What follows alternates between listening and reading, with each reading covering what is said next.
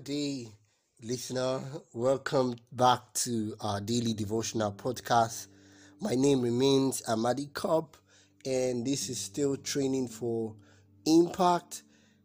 This is a Bible devotional podcast where we share series and themes on the Word of God and life practical lessons straight from the scripture that can build our spiritual life, that can train, that can inspire, and that can help us, mentor us in our spiritual relationship with Jesus. I want to say a big thank you to those of us that have been faithful in sharing a link or some of the downloaded episodes and series to their friends and to those in their community of influence, especially online. We say, may God bless you. Your labor of faith is not in vain. God sees it, and I pray that God will bless you unimaginably in Jesus' name. This is episode 10, and the title of this series is Seeking After God. And today we're looking at the third characteristic of the God that we are seeking after, and that is He's a friend. God is a friend. Yesterday we saw that God is holy, and before that we saw that God is love. Do you know that we serve a God who is not just our master, He is also our friend? In fact, Jesus says in John 15, therefore I no longer call you servants, I call you friends. One of my favorite hymns says, I found a friend, oh such a friend. He loves me even before I knew him. He drew me with the cords of love and he bound me to him. What a beautiful song. Another songwriter said, what a friend we have in Jesus. You know, everything to God in prayer. Oh, what peace that we often forfeit. Oh, what needless pain we bear. All because we do not carry everything to the Lord, our Master and our friend in prayer. Friend, if you want to seek after God, if you truly want to build your relationship with God, you must approach Him not just as a father, not just as a master, even though He's all of these things and more, but you must approach Him as a friend who sticks closer than a brother. Sadly, the scripture records that all we like sheep have gone astray. David even lamented, in sin did my mother conceive me. Daily we are burdened with the guilt of our past mistakes and those habits that we seem to lack control over. Yet the scripture, from just reading your Bible or preaching, you are already fornicating, you are already lying, and you hate yourself. You look so disgusting when you look at the person in the mirror. Your reflection gives you concern. And yet the scripture records that we have a friend in Jesus. A man that has a friend must show himself friendly. Proverbs 18 verse 24 says, and then it goes on to say, but there is a friend that sticks closer than a brother. My friend, yes, God wants us to be holy. Nevertheless, Jesus is the sinner's friend. I mean, think about it. When Jesus was here on earth, who were those that kept his company? At one point, they had to accuse him.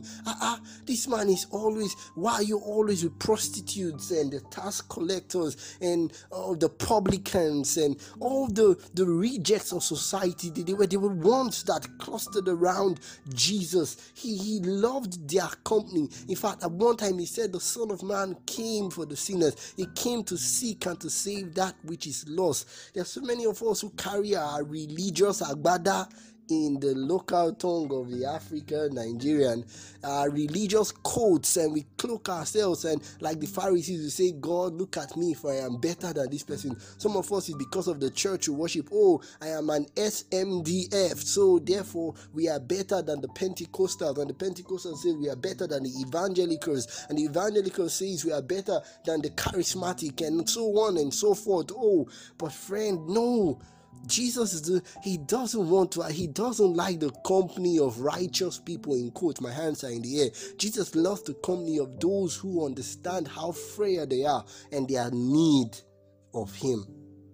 His heart is ever open, ever touched with human woe. He has all the power both in heaven and earth, yet he chooses to spend the time with the one who sees nothing special in themselves.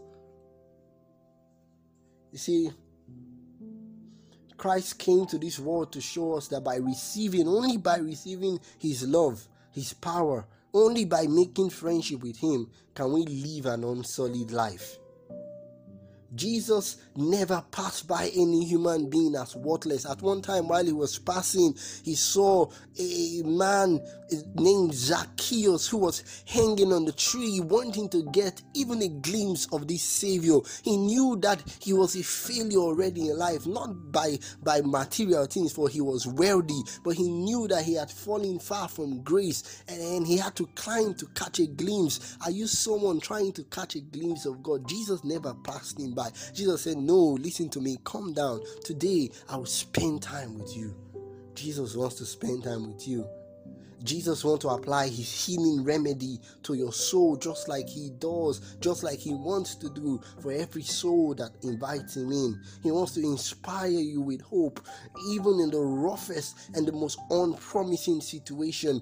Jesus wants to give you the assurance that you can become blameless and harmless, that you can attain to a character which reflects the very character of God, if you would just let his Holy Spirit into your heart today.